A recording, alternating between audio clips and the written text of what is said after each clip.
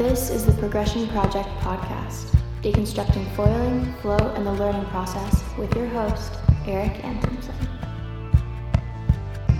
What's up, folks? Thank you for tuning in to the Progression Project podcast. That was my daughter Kemper on the new intro. A bunch of fun changes coming to the show here. Very excited today about our guest, Egan Inoue. He is a two-time world racquetball champion turned two-time world Brazilian Jiu-Jitsu champion, and now is as foil-brained as the rest of us. Really looking forward to sharing this conversation. It's one that I recorded a week or so ago, and I have spent a lot of time thinking back to the lessons that I have learned from talking to Egan.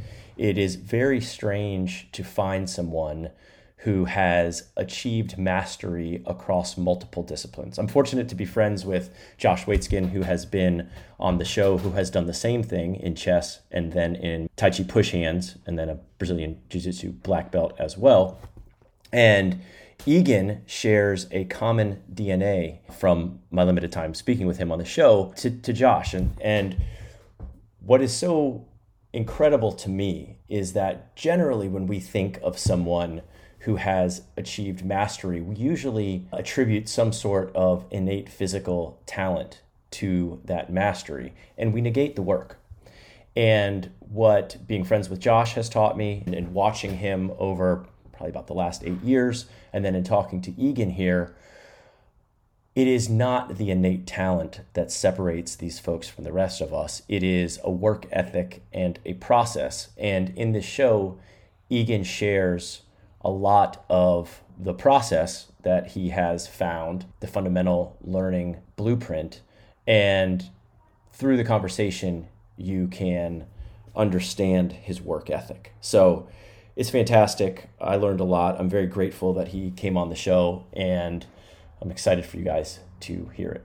Before we jump in, let me give you some notes about the Progression Project, where we're headed, and what you can expect over the next few months, years. It has come to a point to where lots of folks are listening, and I am getting emails and DMs on Instagram with folks asking for more from the initiative. I had a couple people send me suggestions for podcast editing, and I have had folks sending me recommendations for guests or topics, or asking for more, maybe even writing, because I've been testing so much gear. Everyone's very interested. And it's come to a place to where, as a hobby, it's not sustainable. It's taking too much time, but I really enjoy it. And so it's either keep it a hobby and continue to do things. The way that I have been doing things for the last 2 years of doing the show is minimal effective dose, which is something that I really try to adhere to in most of life. Is I think if you can do the minimum necessary to get by in the things that are not absolutely necessary, then you have more time for the things that you love or the things that are necessary. And this has been one of those things. It's been fun, but it has not been something that I have been really focused on outside of the water.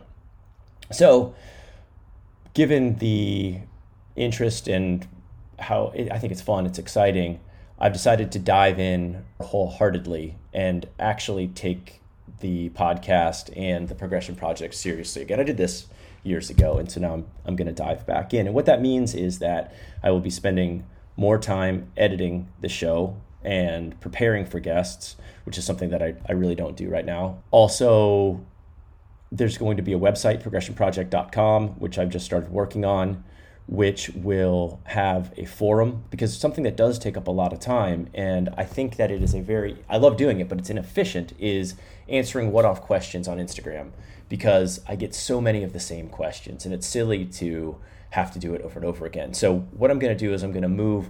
Please still send all the questions you want. I'm happy to answer them. Please do it on the forum on progressionproject.com, and that way we can start building a database of all this and have a repository for all the knowledge that all of you have, that I've learned, and everything. And so I would like your input as much as I'd like to share mine, because it helps me along the way.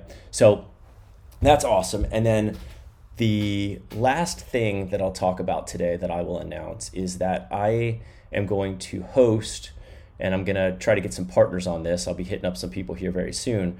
But because we are in the strange COVID world and the foiling sport is spread out across the world, I'd like to host a contest, a video contest. And so I will unveil the specifics of what that will entail over the next, couple weeks. But there will be a cash prize. There will be a requirement for what the videos are. I think it'll be prone. So it's apples to apples and 3 to 5 minute videos. And we'll have a panel of judges. I've already talked to a couple people, folks you have heard of that have been on the show that are as knowledgeable on foiling as anyone else. And then probably some sort of social sharing so you can push your score and it helps build the sport and the platform. So I hope that anyone listening out there who has been pushing their game and dropping Insta clips will think about producing a well-produced 3 to 5 minute foil video with some stipulations that we will announce soon to be a part of the contest. There'll be a first, second, and third prize, probably some swag in there too. If anyone out there wants to donate, if you want to help sponsor the video contest, let me know. I think it's going to be a lot of fun. And I can't wait to see what comes out. In the Instagram world that we live in right now, you are not incentivized to produce longer form content and highly produced content because it's also fleeting. So I'd like to create something that will help you guys produce, quality clips, spend some time on it, not just one-off edits to get to keep the feed up to date. So yeah, that's a heck of an intro today. I am super stoked. I think it's going to be a fun run. I would love to hear any of your thoughts on where this can go. The idea is building something for the community that will be valuable, and that'll be a lot of fun. And, probably monetizing will entail something like some advertising at the beginning of the show and possibly some ads on the website. We'll see, but I'm stoked. And I hope that you guys will enjoy it. So, all right, let's get on with Egan. This is a great show, and I hope you guys love it. Thanks for coming on the podcast. How are you? I'm good. Thanks for having me. To kick things off, give us some background on who you are and what you've accomplished, and then I want to dive into a conversation about mastery and learning with you. Oh, sounds good. So basically, I started off in racquetball, and I became the racquetball world champion 2 times. And then I moved on to Brazilian Jiu-Jitsu, and I won the world championships there 2 times. And then I moved on to mixed martial arts, and I fought under the Super Brawl. I mean, I fought under all different ones, but the Super Brawl, I was the 5-time world champion. And now I teach boot camps online, Zoom, / Facebook Live private groups. And basically what I do is fitness, and my passion is foil boarding. We share that passion. Well, so, all right. I think the common theme on folks who listen to this show are everyone's pretty much foil brained, and they're listening because the show helps them get better. It helps me get better. And that's been the path. And the last, 10 conversations have been pretty technical into foiling.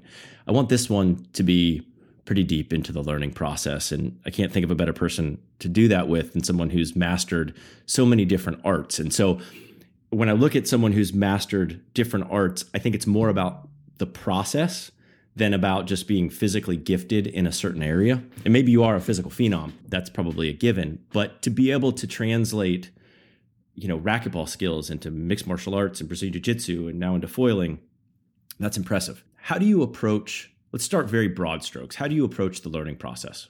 What's your framework? So I think first off, I just like to say I'm really not a physical phenom. I've always been, better than average, but not like the top of the line phenom that picks up anything and gets super good. So I had to figure out a good process, like you said, like how to learn stuff. And I always start from the basics, and I never skip basics. So whatever the basics may be, I always spend a lot of time on that and get that sound. And then from there, you always make your big goal. What do you want to be able to do? And then I break down to little steps along the way, like stepping stones, crossing this big river. That's what I always imagine. And each stone has what I'm working on. And like you said, it's the process. That's the main thing. I mean, the big goal first, and then the process makes it easy, and you just focus on the process. And at some point, you'll get to that goal. So let's start with racquetball, since that was the first. Mm-hmm. And were there other sports activities that you dove into that helped you learn the learning process before racquetball? Yeah, I mean, I played baseball, basketball as a kid, and then I went straight to racquetball, and I learned most of what I've learned from racquetball, and during those times of, the tough times, all the obstacles that came in front of me, that's where I started coming up with all of this training protocols and mindset protocols. And it wasn't just a physical thing. There's a lot of it is mental. And I think it's the same for foil boarding and anything else that you do. I feel like the process for me has been the same. Talk through the process in racquetball and how that unfolded, how you learned the process, what the process was, the difficult points, the plateaus, the inevitable plateaus, and then we can kind of move from there forward. So racquetball has a lot of like right to left movements, front to back movements, different angles. And a lot of people start playing games to get good. And those guys get good really fast in game situations, but they only get to a certain level. So what happened was I was lucky to have a really good coach when I was younger. And this coach told me that you got to work on the fundamentals. So like, for example, a certain shot.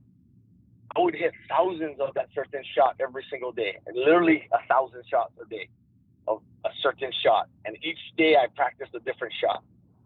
And the idea to that was that I'd master the swing, the stroke, and then later I'd be putting in movement to it. And so it was like a step-by-step process. It was a slow process, but it got me to where I wanted to go. Are you familiar with obstacles? Go ahead.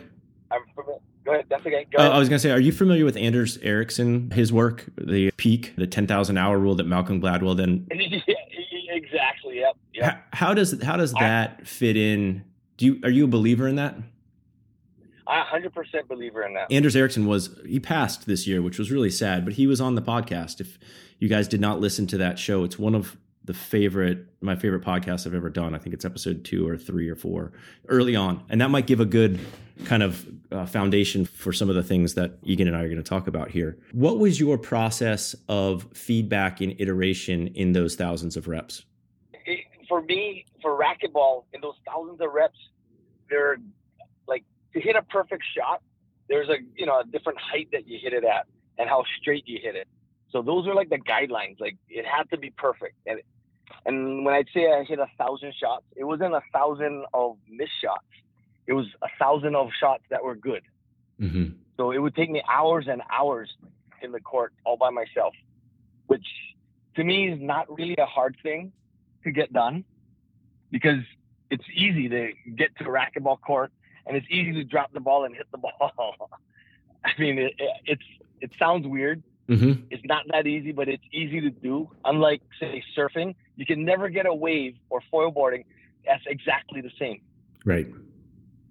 So to work on the same type of skills, or like to get a cut back good, it's the setup, the waves is different. It's a lot harder to get good at foil boarding and surfing. I agree. I think that's one of the things that's beautiful about pumping on foil is that it's a pretty compared to other, maneuvers in surfing, it's fairly static. So you can really get good at pumping through deliberate practice. So how much was coaching a part of those reps? Or did your coach kind of teach you the mechanics and then you were working on them? Like, I don't know if video was a part of that. I'm a big believer in video for feedback. Yeah, totally, 100%. I mean, I used to coach myself for a while and I was using video. Okay. And then there's a certain point when you want to get to the next level, your knowledge, like for myself, my knowledge in the sport was, no matter how much research I did, is never going to be the same as someone who was a champion. Mm-hmm. And so at the time, the people who were the best in the state of Hawaii were the ones that I went to, and I paid for private lessons, or my parents paid for private lessons. And what I would do is whatever they taught me, I'd write down every single thing that they taught me, and I made sure that I did my 10,000 hours or almost 10,000 hours on it before I went back for another lesson. Wow. So coaching's a big part because, they don't guide you wrong. If you get a good coach, right, they'll guide you the right way. So how do you assimilate then the compartmentalized skill of, the perfect stroke to a whole game dynamics of a game, because they're not necessarily the same thing. You could have a great practice player who then is not necessarily great in the games because they don't see the court. Exactly. So it's a different skill set, right? Well, yeah. I mean, because now just hitting the ball is one part of it. It's also foot speed and movement, right? And then putting it all together where the timing of everything is right. Just like foil boarding. I mean, you can pump, but if your timing gets thrown off by something, everything goes bad. Yep. And it's the same idea. Like racquetball is exactly the same thing. I mean, you just get thrown off. You can get thrown off by the ball hits the wall or unexpectedly comes at a different angle than you expected. And then it all becomes now footwork because your stroke is good. Yep. But your body's got to be set up in the right position. And that's where your foot speed comes in. So that's how it kind of translates. One of the things that you mentioned early on is a mindset. Can you explain the difference between your training mindset and your competition mindset and how you kind of weave in and out of the two of those? So the training mindset is where you just set your mind that this is the goal and this is how you're going to do it. Right. And then the game mindset has to have more than that. It has to have not only focusing on your stroke, but your movement, your thoughts. I mean, a lot of times in a game situation, it's how you're thinking, what you're thinking. Sometimes a guy will do something or he'll say something that gets you to think something different that you shouldn't be thinking because your mind should be clear, right? And so what I started doing was during my practice sessions, I would imagine like it was games. So I started visualizing more. So visualization started playing a bigger part in racquetball, which is a big part of anything that you do. Yep. You visualize and you visualize. Each shot that I hit, I was visualizing a game situation. And then that way, when I go into a game, it feels like... That's something that I do post-session too, is if I have a really good session or a really bad session, I'll kind of just lay down and meditate and kind of resurf the waves and... feel through, or I'll do it as I'm breaking down video the same way. That's a really good point. So talk about the transition. Why'd you get out of racquetball? What happened? So racquetball, I had my own racket company called eForce, and we were making, we're doing about $1 million a year in profits. And then my partner ripped me off. And then, so I kind of didn't want to play racquetball as much anymore. And then we sold the company because he wouldn't sell the company to me, and then he wouldn't buy the company. So we ended up selling the company, and now I was working for a company that I founded, which I just didn't like. Right. And, I had a couple injuries along the way, through those hard times. And then I got back into the racquetball scene again, and I could tell I was in the top 5, but I was never going to be number 1 again. The younger players that came up through that year of injury, I could just tell that there's no way I was going to beat these kids. How could you tell? Like the next level. They moved quicker. The reaction times were quicker. They were like newer shots that they were doing that I couldn't do. And it was just like the times have just changed. I don't want to say it like putting myself like as if I was a Slater, but it's kind of like you watch Slater surf and you watch the new school guys, and it's like, he's awesome. I mean, he's an unbelievable surfer, but his time's come. Right. That's exactly where he is. That's how I felt. Yeah, there were those couple awkward years on the tour where they stopped judging airs like they probably should have, just to keep the Mick and Parco and Slater competitive, right? All right, so you move from racquetball. What was the come down like? One of the things that I'm always interested in is it's really, I am happiest when I have a big goal. Like I did the, Costa Rica stand-up tour for a couple years, and, it was so fun training for events and going through that whole process. And then, the end of the season, there's a kind of a depression that sets in. I can think that someone like you who, trains for, I don't know how many years, but 2-time world champ in racquetball, there's got to be a come down after that. How did you manage that? That's so interesting that you bring that up, because it's been something that I've had to deal with, to transitioning from one sport to another sport. And, I played professional racquetball for 10 years. So I was traveling the world for 10 years. When I decided to quit, it was definitely like you're at a loss. Like, you don't know what to do. Yep. And I was really fortunate that at the ending of my racquetball career, I was starting to do Brazilian Jiu-Jitsu. And so I kind of had something, and and when I was in that lost time where I was trying to figure out what to do, I was training Brazilian Jiu-Jitsu, and I kept hearing this, that the best guys in the world are Brazilians and nobody else is any good at Jiu-Jitsu. And it started to get into my head, and I started to be like, wow, why? Like, I don't get it. Like, why does everyone in the United States think that only Brazilians are the best at Brazilian Jiu-Jitsu? And I know they kind of founded it and they made it popular, but I mean, in my head, I just had a hard time with it. And then the more I started thinking about it, the more I started thinking like, hey, maybe this is what I want to do, because I'll be the first non-Brazilian world champion, and I'll fly to Brazil and win it. And I don't know, that was like way out. Like, everyone I said that to, they'd like almost laugh at me and be like, you're going to fly to Brazil and you're going to win it? You're crazy. Is that motivating? And that motivation, like, that made me get out of that funk. Like, I was like, dang, I'm doing this.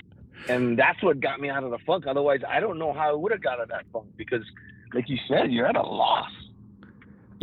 Yeah, I've gone through that a couple times. We lived in Costa Rica for a long time, for 11 years, and we had to abruptly move back, and I surfed, hours every day. I've always been addicted to the ocean, and I was, Pacific juice. I lived in probably the most consistent surf spot on the planet. We had about 330 days of rideable surf a year, and I was out there for every one of them.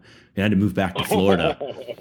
The depression set in so bad, and it was like, and I started thinking about, this is not a unique experience to me. And I started thinking about, the states that we're addicted to, which is something I'd like to talk to you about, these kind of deep immersive, training and, foiling, I feel like is a very intense sport, right? The mental aspect of foiling is so beautiful. I assume Brazilian Jiu-Jitsu is the same way, but the come down from that. And I almost feel like, there's all these centers out there for people in rehab from drug addiction. I almost feel like there should be centers for people like me who get ripped away from what you do to learn how to assimilate back into a normal world. Because it was it was one of the hardest things I've ever done.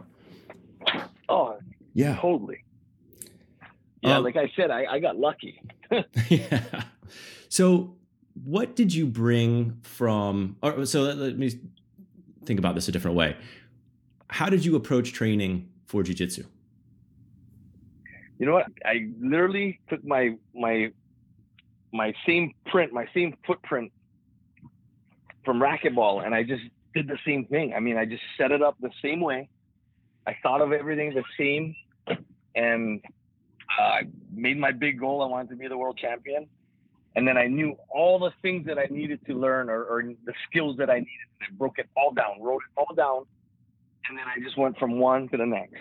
What's your optimal amount of training per day? Is there a window where you're getting the most out of it? Like, how do you structure your training time?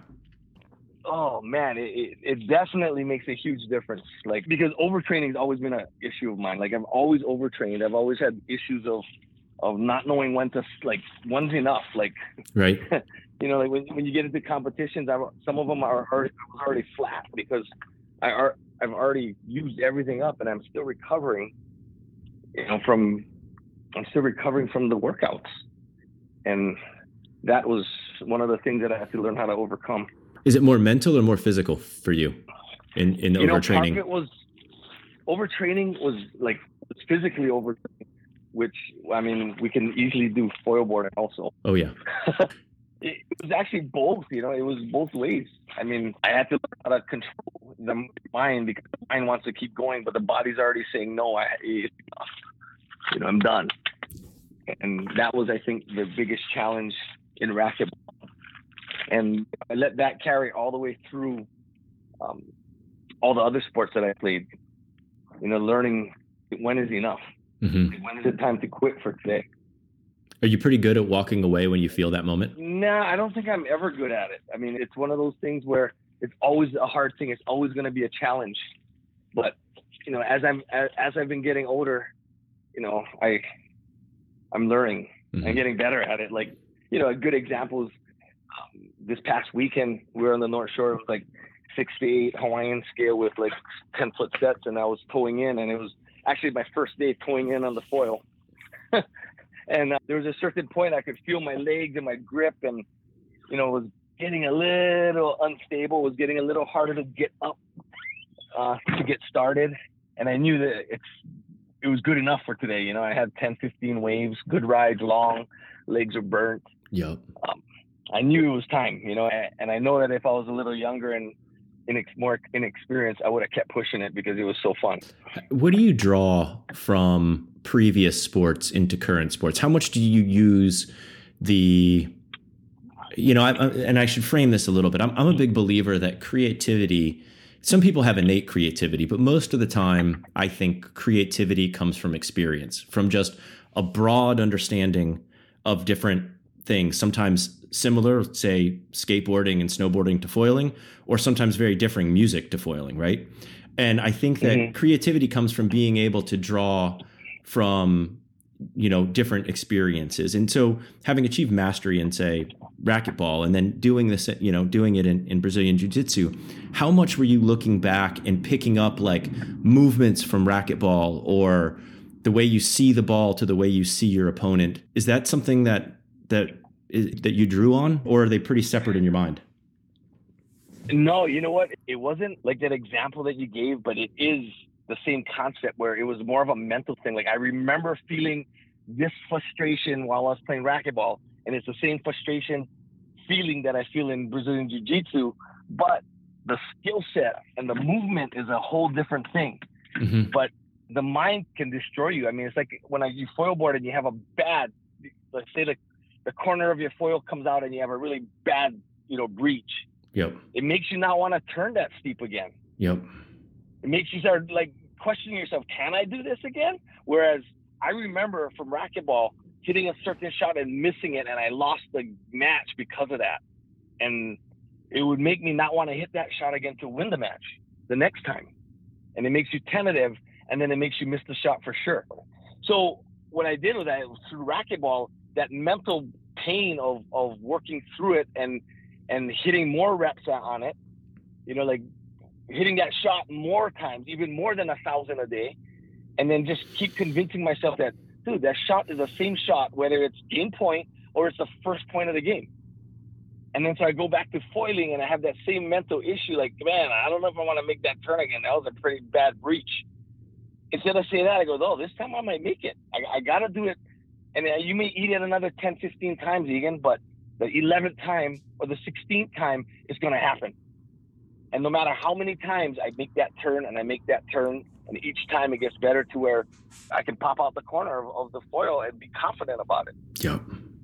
But if I didn't have that experience in racquetball, I could see it in other foilers. They have one bad breach and you never try that again.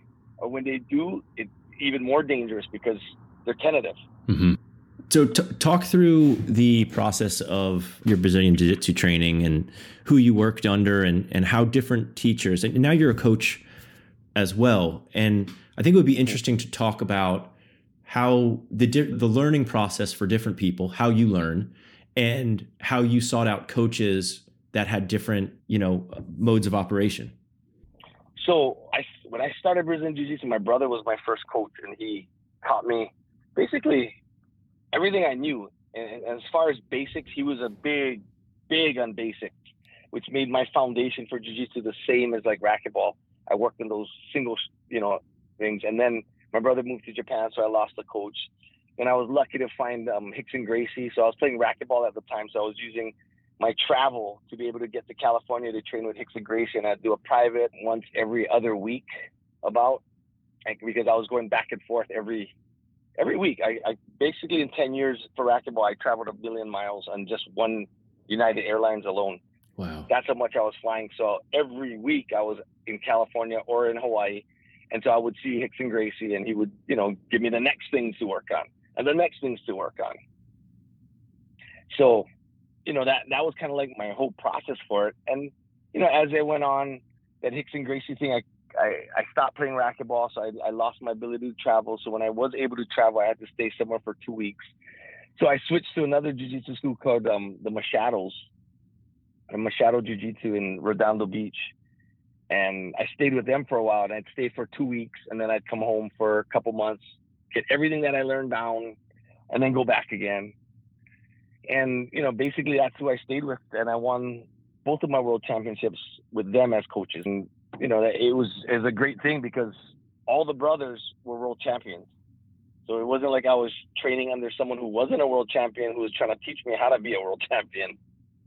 And like, you know, I'm a big believer in like, I won't go to a dentist that has bad teeth, or I won't go to a hairstylist. Well, I don't have hair anymore, but when I did have hair, I wouldn't go to someone that had a bad haircut, you know? Right. So now what was the difference in competing in jiu-jitsu versus competing in racquetball? How are they similar? How are they different?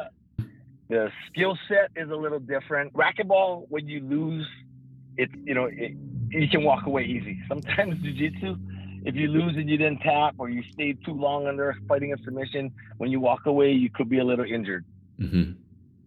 So that was like the main difference. And, you know, a racquetball match, you're playing 3 out of 5 games to 11 points. So you get 3 chances. I mean, the guy has to beat you 3 games in a row or 3 times to win the match. Whereas jiu-jitsu, 1 mistake and you get submitted, it's done.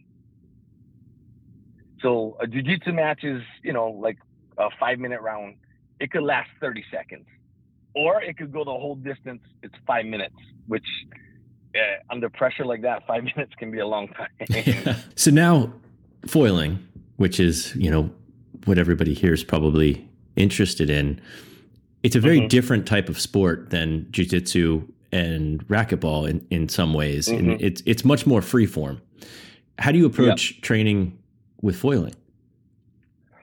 So for foiling, I mean, like the way I broke it down is I just figured out from the beginning, like I heard all the stories about, you know, when guys try to surf, when they first start foiling, instead of just focus on feeling the wing and learning how to make it go up and make it go down before you start trying to turn and run down the line.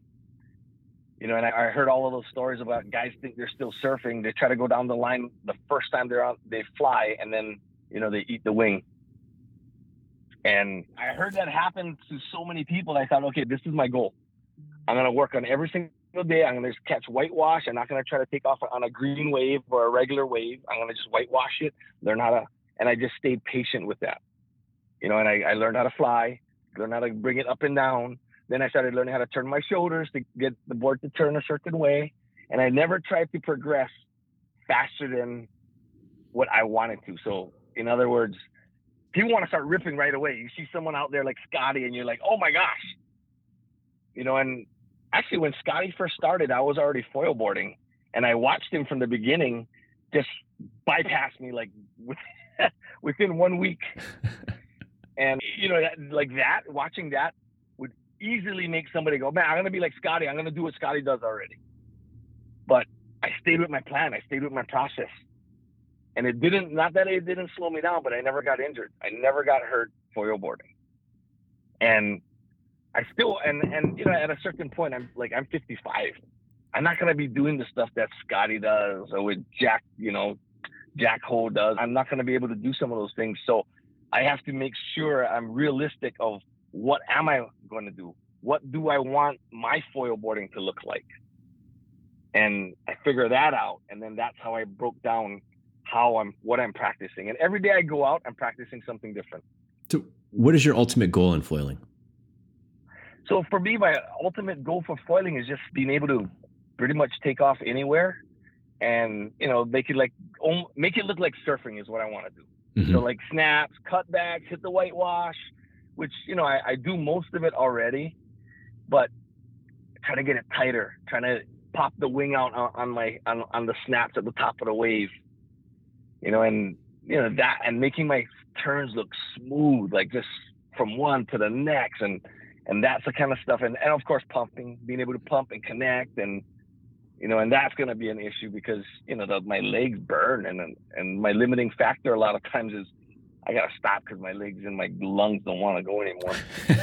I feel you there. So Scotty's been on the show. Jack has too. And Scotty's conversation, one of my favorites, talk about style in foiling, form versus function. And that's a great show. If anybody hasn't listened to that one yet, you guys probably like it. Wise dude.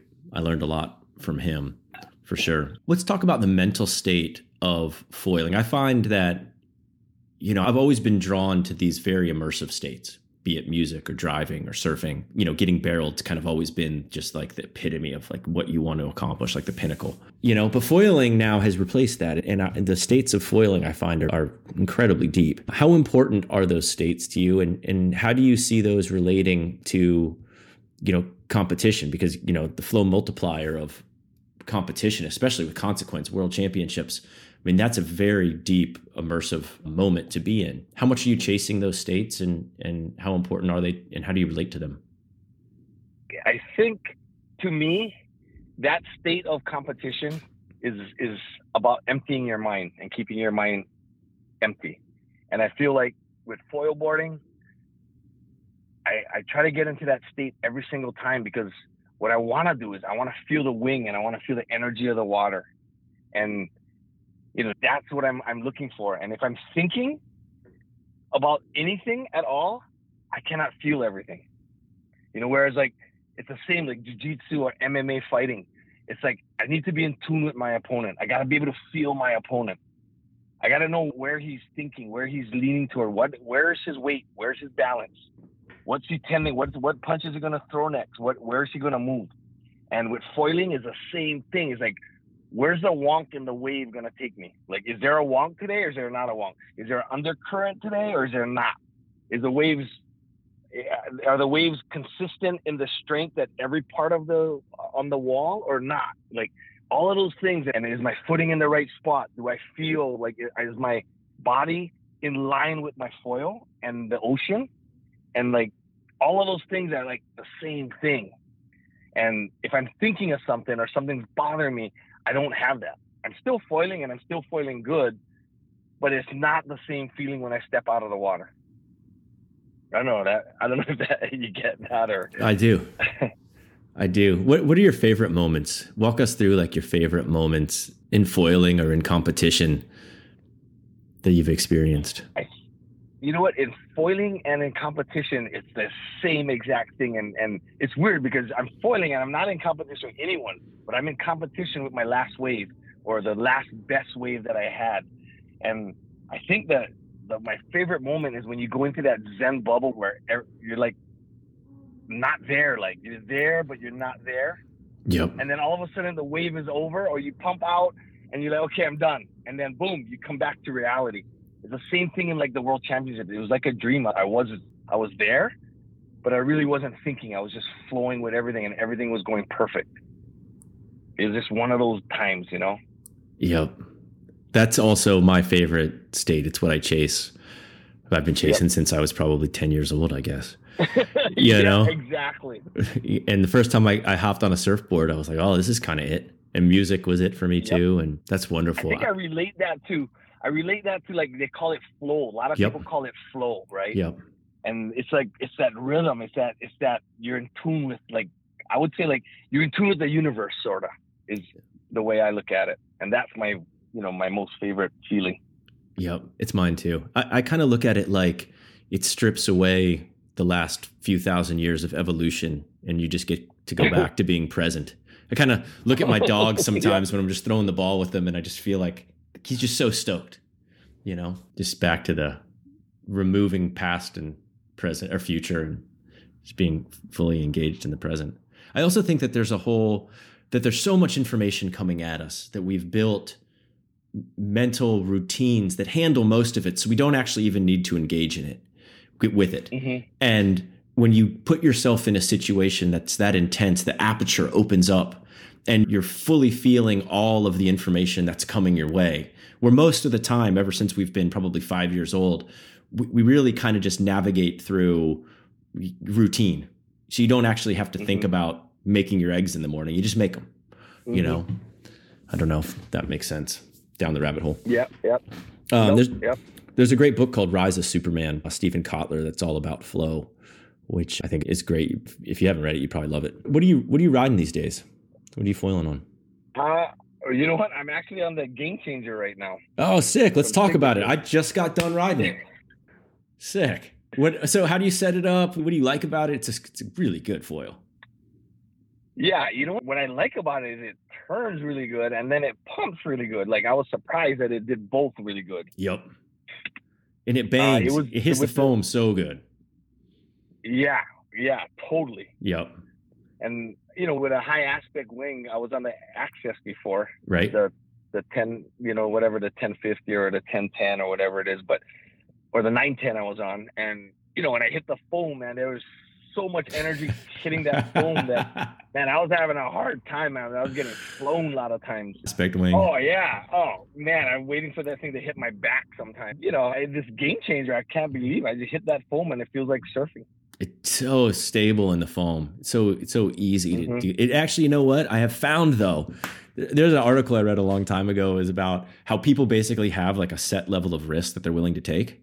And so you get a guy who's like super risky on a motorcycle and you make him wear a helmet and he just does riskier stuff.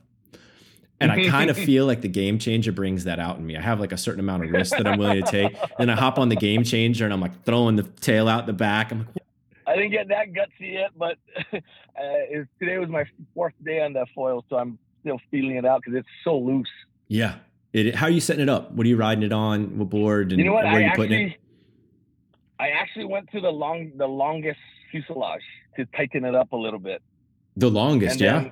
So you have all three? And then I got all three. Okay. The most narrow one was way too, and the medium was still too loose. But I don't know if it was coming off of the high aspect. That's why it felt so loose. Probably. But I'm super happy with the longer one, and I got the sprint tail, which I think it doesn't have enough cord on it for me. Okay. What do you? Oh, so we're about the same. 190. So I feel like when I push, I lose water. Yep. Get that slip feeling. I get that slip feeling, like I'm not grabbing. Yep. So I got to lighten up the push, which is super hard for me because I think I probably used way too much power. Where are you putting it in the box, and how do you like to set it up? You shimming the tail? I not shimming the tail, but what I did was I always have my foil 7 inches from my tail. So the back of the base plate is always 7 inches from my tail, no matter what foil I'm on. I keep it at the same spot, and that way I have something consistent. Okay, interesting.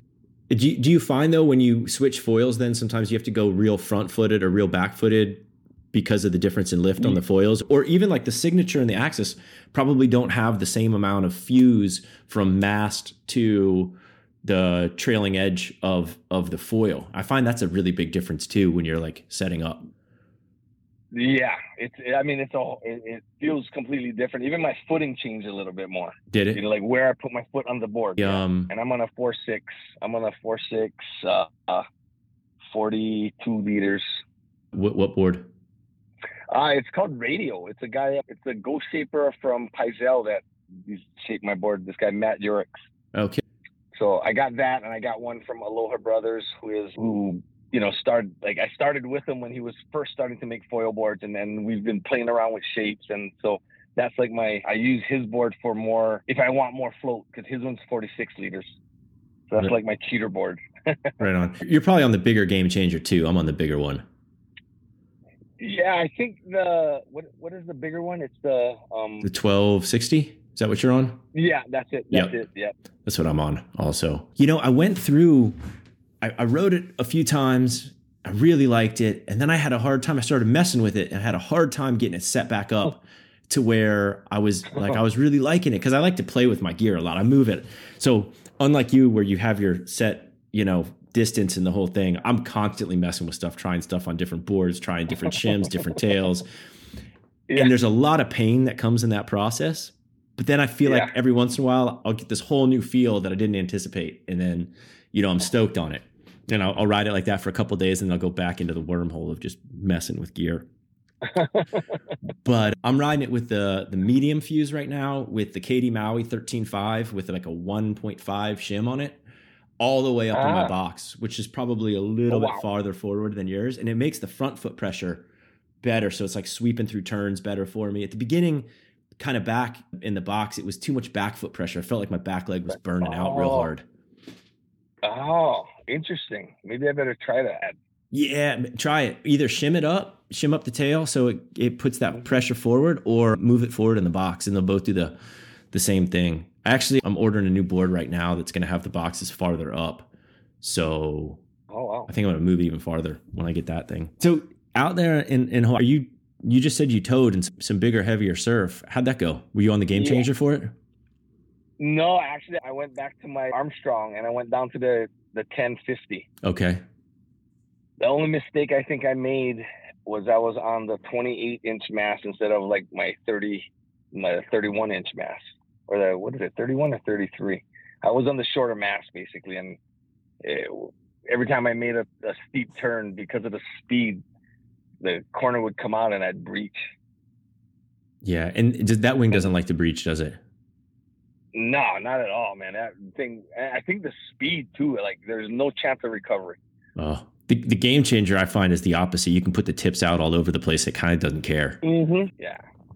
Yep, I didn't try that game changer on that. Right on. Well, so how have you, with foiling now and what you've done in racquetball and in jiu-jitsu, what have you drawn? Is there anything you've drawn from the other sports into foiling? Not the approach, but the actual athleticism.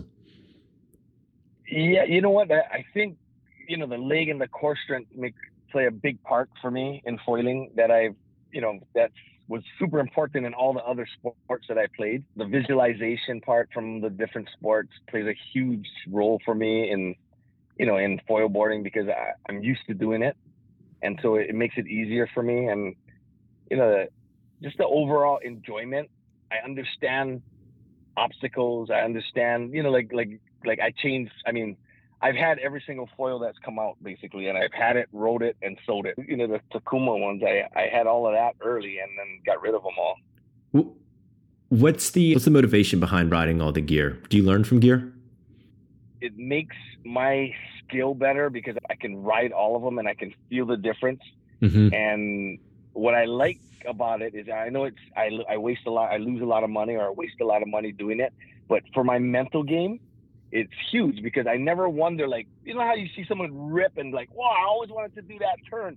Oh, he's on the Armstrong. I have to switch to the Armstrong. Right. It's like all of that's gone. Like I see Scotty on this foil, I see Jack on that one, and I see another guy on this one, and they're doing stuff like, oh my gosh. But I know that I can't do it with those foils. I know I can't do that same stuff. And that helps me a lot because I don't question myself. Mm-hmm. That's actually a really interesting point. That's something that I do as well. I also go through a lot of gear, and my wife and I talk about it sometimes, but I'm a big believer that let me think about the way to frame this. Like if I'm learning to pump and I'm breaking down, say, Kane's pump, and I'm on a different foil, it's not going to be the same thing. So if I'm looking at Kane pump the 210, the Albatross 210, the signature, and I'm trying to learn that style of pumping, I want to be on that foil, and I want to, break it down and look at my video and then look at his video and have it be apples to apples.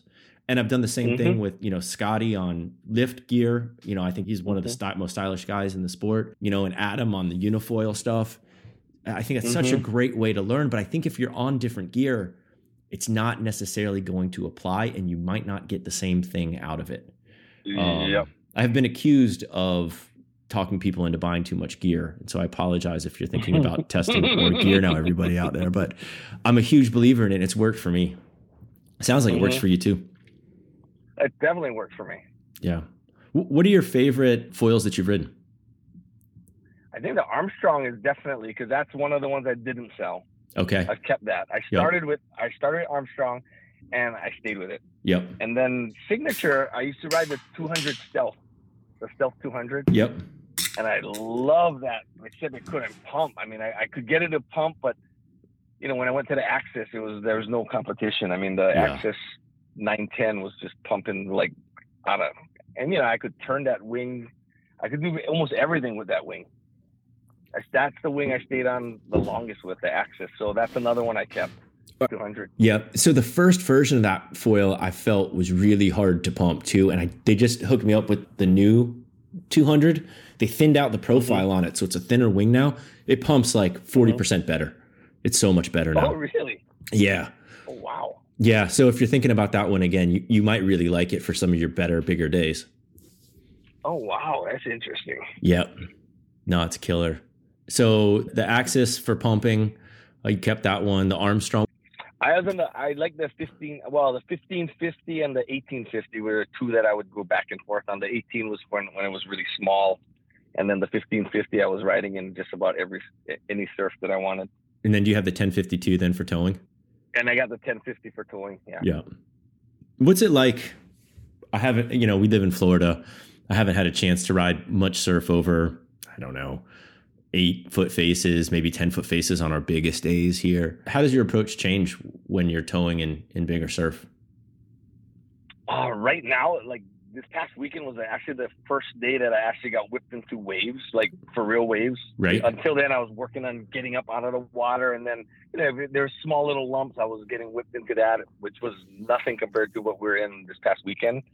But the turning, the ability to turn, it's scary because I think on my watch it was saying I was doing like 32 miles an hour. That's flying, man. On a regular wave, I'm doing 17 maybe at the fastest. Right. So it was over almost double the speed, which made it where I was crouching down a little bit lower and I was widening out the turns a little more. And the 1050 is really loose, but at that speed, it felt like it was tight. Yeah. That's nuts. That's going so fast. We kind of top out here. Biggest days probably on the watch, low to mid 20s. I don't think I've ever gone that fast on a foil. Yeah, I never went that fast until this past Sunday. Is it something you're seeking out now? Yeah, you know what? I'm trying to get I don't want to go that big. I'm hoping for 4 foot to 6 foot faces on a toe in that you can ride for 10 minutes. And just turn and turn and turn. And I feel like that's going to be my way to perfect my turns. And that's what I'm looking forward to. I mean, there's places here where the wall, it'll go until you're tired. And the only way to get in on these waves, because it is a swell that just keeps rolling, is getting towed in. And that's the only reason I started, wanting to tow in. Yeah. Was to perfect my skills even more for regular paddle in.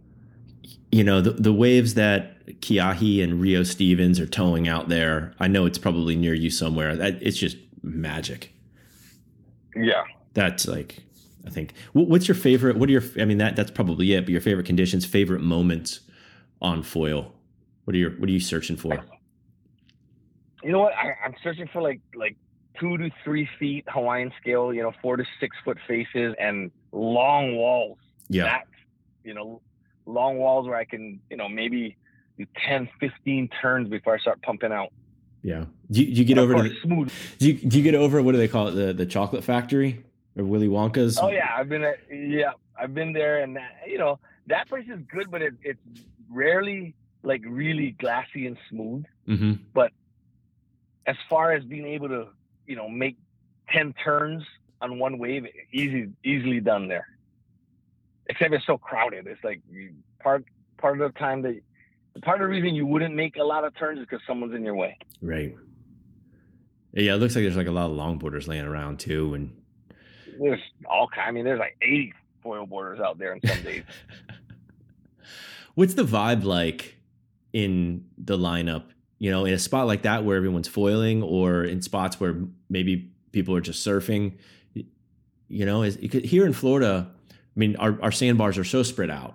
There's no scarcity whatsoever. We've got our, kind of the beach at 14th, which is becoming kind of popular in the area for people foiling, but no one cares because it's just foilers and we drop in on each other and, it doesn't really matter. Yeah. Everybody's just having the time of their life. How is it in Hawaii where you have more defined spots and, it's more of a precious resource there? You know what? As far as foiling so far, it seems like foilers are super cool with each other, and there's some foilers that come out that aren't real cool, and then they try to catch every single wave, or they pump out and they just make that turn right in the section where everybody's waiting, and it gets a little dangerous. So you always got those bad apples that create the bad vibe for the rest of the foil boarders, and I think the only issues where there's bad vibes with these surfers and the foil boarders. And I think most of the time it's because they're haters, because they can't catch as much waves. They can't ride as long. They can't connect any waves. And, just because of that, instead of joining us, they rather hate us. That's one thing that I don't understand here. Like our surf is pretty terrible almost all the time, and we're having so much fun. I just don't understand how people are, not wanting to jump in and see. I know that, it's a more expensive sport, but you can get used gear. I don't know. Yeah. Learning curve, maybe. What's the best advice a coach has ever given you? I think the best advice a coach, you know what's funny, because on my Instagram I just posted it. He compared an olive tree to a weed. And the reason he was doing that is there were some racquetball players that would play games and they wouldn't do any drills, but they'd play games, but their experience in the game got them to get good really quick. But what happened was they hit a plateau and they cannot go past that plateau because they have no fundamentals. And he said olive tree takes 15 to 18 years to produce good olives, but it'll produce good olives for 80 years. Whereas a weed will pop in a few days and they die in a few days. And so that was his comparison. Like which racquetball player would you rather be? And the one that takes its time developing the grassroots until finally you have good fruit that is what your payoff is. And then now you're going to stay there for 80 years. Or you want to be that weed that gets good super fast and then you're gone like a flash in a pan. And I think everything that I approach has the same philosophy. Like I don't, like now I'm into fitness. So I try to tell my fitness people, there's no magic pill. Don't try to get skinny really fast because you're going to get fat just as fast as you got skinny. Instead, learn the basics of your body, learn the basics of nutrition, and learn about training, and take your time and lose 1 pound every 2 weeks, and then those pounds will always stay off for the rest of your life because that's what you want. And that's what I promote in my fitness programs. How do you approach physical training for foiling with your, training background? So foiling, for me, the way and I'm never going to be one of those long distance guys that can downwind. And I know that because I'm a sprinter. My body is designed to sprint, and I've never been a long distance guy. So in other words, my muscle make is more, the red and not the white. Yep. So I'm the same way. For me, it's about trying to develop the endurance, but working hard endurance and not like and I always try to pump as light as possible to become the most efficient, but that power always comes in handy. And so what I do is I still do Olympic lifting, and instead of trying to go as heavy as I can, I try to pump out reps to simulate that same muscle burn and develop what I call pain tolerance to that. And then being able to flush the lactic acid after you burnt your legs, Mm-hmm. What are tricks for that? That's something that I use a halo gun. What those are, like the massage guns, like that's kind of. Yeah. I mean, in long sessions, I'll keep it in the car and I'll hit it and be halfway through. What are some other? This is very selfish right here because that's my limiting factors. My back leg, my back calf, will burn out, man. And I'm not ready to be done foiling yet. So what are some tricks to keep me going longer, or all of us going longer? So what I do is I do a lot of one-legged squats. So I develop both legs because I feel like from foiling, one leg gets worked way more. In fact, if you look at my two legs, one leg's bigger than the other leg. Me too. So, yeah, right? So if you look at every foiler, you can tell. And what I do is I always do single legs. Okay. Because you got to keep your body in balance, because when your body starts going off balance, then other things you're going to have other issues in the core. When you do single leg squats, are you doing them weighted, and do you go past 90 degrees? Are you doing like deeper squats on them or no? So I do two different ones. I do one called sissy squats, the one where you're leaning back. That way the angle of your knee doesn't go over your toe as much. Yep. That kind of hurts the front of my knee sometimes. Sometimes, yeah. So sometimes sissy squats can hurt the front of your knee. So then for someone like you, I would say not do that. And you might want to do like what I do is I'll do deadlifts instead. Single leg deadlifts on hamstring. Yeah, like single leg deadlifts, hit that hamstring. Yep. Like straight leg would hit the hamstring. But I'm doing like the regular where you're bending your knees, right? Okay. And there's this one where it's a single leg deadlift, but you're leaning forward, and it burns like almost the same muscles as it does foil boarding. It's almost like you think of the angle. Like if you look at your angle, how you stand on a foil board, Yep. you would simulate that on a one leg and you'd be holding the bar. And I try not to go any lower than I would foil boarding. I'd stay in that same range. And I'll let it burn and I'll let it burn and I'll let it burn. And then I'll do the other leg and make it burn. And then I try to jog in place to make it go away. Jog in place to go away is a good tip. What about when you're in the water and you're getting that lactic acid buildup? Any tricks to get rid of it? Yeah. So usually if I'm in the water and I just connected, 5 waves that I rode for a while and I'm burning out, when I end that wave, as I'm paddling out, I'll kick my legs a little bit, or I'll push myself back on my board and I'll just kick my way back out. Oh, that's an interesting tip right there. Yeah. And that's why I jog when between my sets with the bar, because I'm thinking of kicking, just kicking nice and slow, breaststroke kicks. Sometimes I'll just do regular flutter kicks and I'll just keep going back and forth. And then the pump in the legs slowly go away. That's a good one. What about diet?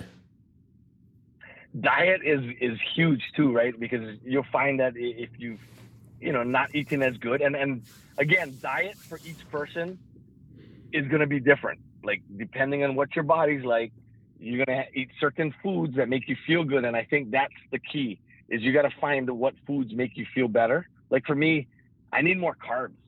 So like I'll start carving up a little bit more, and I'll even use like carb gels, like blocks and stuff like that. And I think as you get older also, your body doesn't hold electrolytes. So like I'm 55, so I cramp a lot. Yep.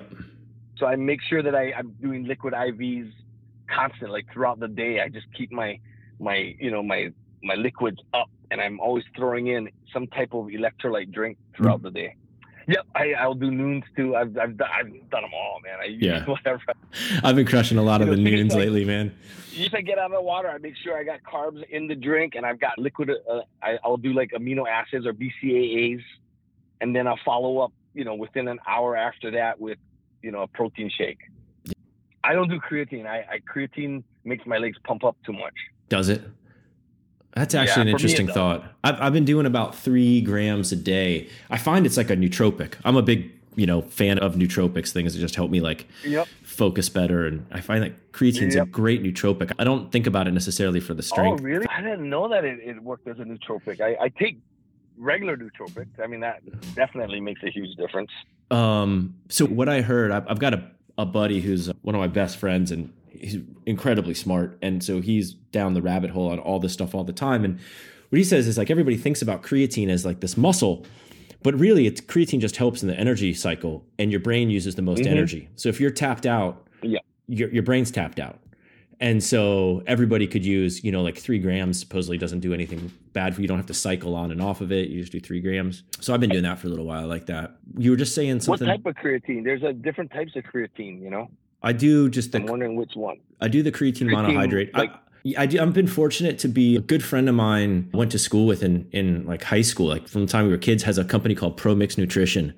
So I've grandfathered my way into being a Pro Mix athlete, which is hilarious. Nice. But nice. So it's all like really, it's all as clean as you can possibly get. He sources all like his whey protein directly from organic cows and all that kind of stuff. It's rad. You guys check it out. Pro Mix, free plug, Al. Good dude too. So yeah, their creatine is the stuff that I do. What nootropics do you do? I do a couple different ones. Let me look at this bottle real quick. So it's MRM, the Neuromax 2s with nootropics. Okay. And I also do this drink it's called Pre-Step 1. And it's like a pre-workout drink, but it doesn't have any caffeine or any ephedra or anything like that in it. But it has like 2 different forms of nootropics in it. So it's got the alpha GPC. Okay. There's an alpha amylase. So it has both of those different ones that for me helps. Oh, and you know what's funny? Now that you talk about creatine, I'm looking at it. There's creatine nitrate in this. And there's creatine HCl. Oh, so you're getting a little bit. I am. Yeah. And I know this product works the nootropics really, because I got golfers that I train that use this, and like just at the Sony Open just a couple weeks ago, one of the golfers was like, you know what? I took it before we started, and at the back 9, I took it again, and he goes, my focus was unbelievable. I haven't started trying like the Alpha Brain is, I guess, the most popular one, but I haven't started trying those yet. I need to. Yeah. So there's this product it's by Prestige Labs. And then, I mean, if anyone, like, if you're interested in trying it or whatever, I can, if someone DMs me or texts me or whatever, I have a link that gives you like. Oh, killer. How does anyone reach out to you? What's your Instagram handle? Give it to everyone. It's under Egan Inoue. So if you just punch up Egan Inoue, it'll come up. Okay. Inoue. Okay. What else kind of daily well-being wellness regimen do you have? Is there yoga or meditation? Anything else involved? Yeah, I mean, I don't call it meditation, but I do Wim Hof breathing. I've been doing that for about 5 years, or over 5 years actually. I love Wim. So you know the Iceman? Oh yeah. Wim. So I'm on his program. I have his app. I do his breathing thing every single morning, and I also do I like his push-up, and I do his co-plunge stuff. Yep. Sauna? So I'm big into Wim. Sauna 3 times a week. Do you? Sauna cold. Yeah. That's awesome. I'm big into the heat, and I'm not as big into the cold. And I got a good friend who keeps telling me I need to get into the cold, but I guess I spend a lot of time in 57-degree ocean water. Maybe that gets me there. Yeah, that can be a cold. It's the last thing I feel like doing is hopping in a ice bath when I've just been freezing all day. Yeah, that doesn't sound good. No. This is epic. What else? What did we miss here? Anything that we missed? It's been a really fun conversation, man. Yeah, I mean, I think one of the other things that you were mentioning earlier was like how does coaching help me? Yeah.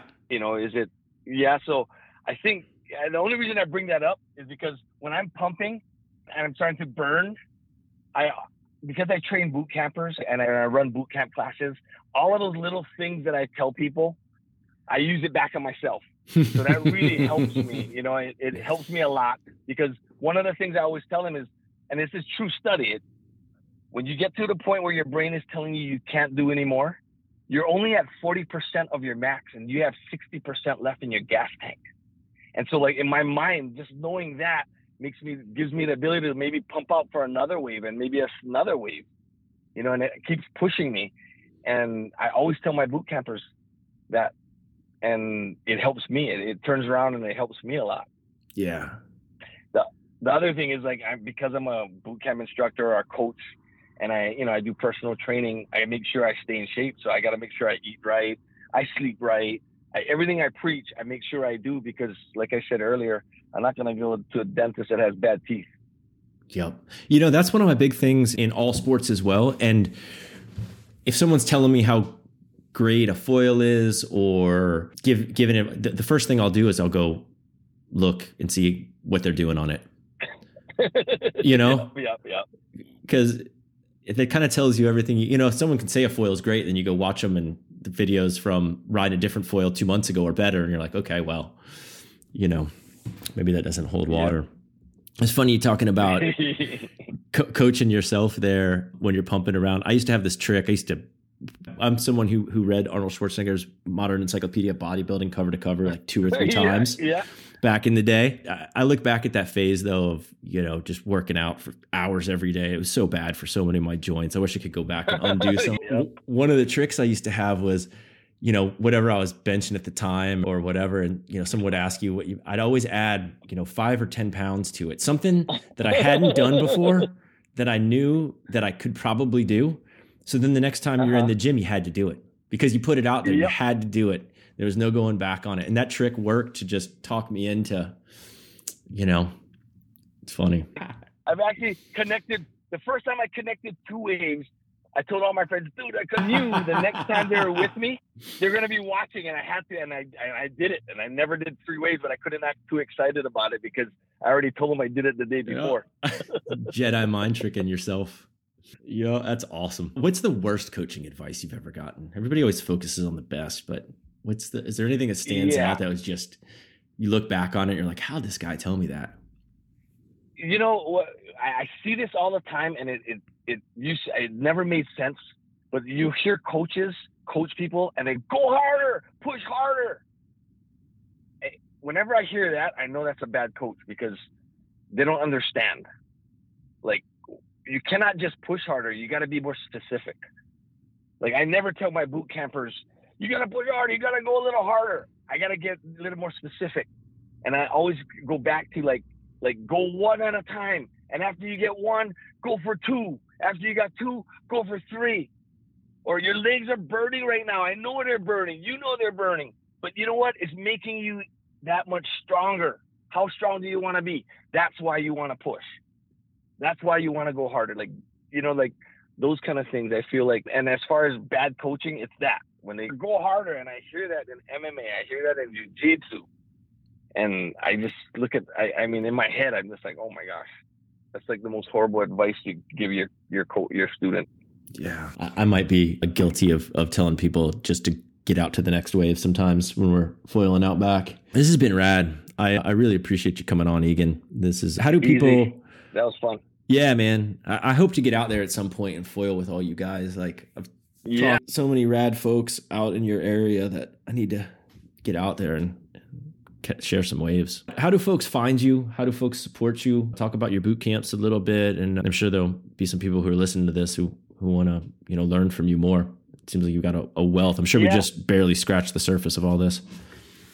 I mean, if you just Google me, Egan, Egan Inoue, you'll find, I mean, there's tons of stuff. I mean, on there on me, like it'll pop up. I'm super easy to find. I'm on Instagram, Egan Inoue. I'm Facebook, Egan Inoue. I have an athlete page because my regular page is maxed out at 5,000. But, you know, the athlete page can always be, as much people can follow that as possible. And I do a lot of mental stuff. I do a lot of like videos lately. Of course, anytime I can get footage of myself foil boarding, it's on there. But yeah, I'm easy to find. Just Google my name and I'm easy to find, and you can follow me on Instagram. Epic. Well, thank you very much for taking the time. I really enjoyed learning from you today. This has been rad. All right. That was fun for me too. And, you know, I'm glad if you learned a thing or two, that'd be great. Absolutely.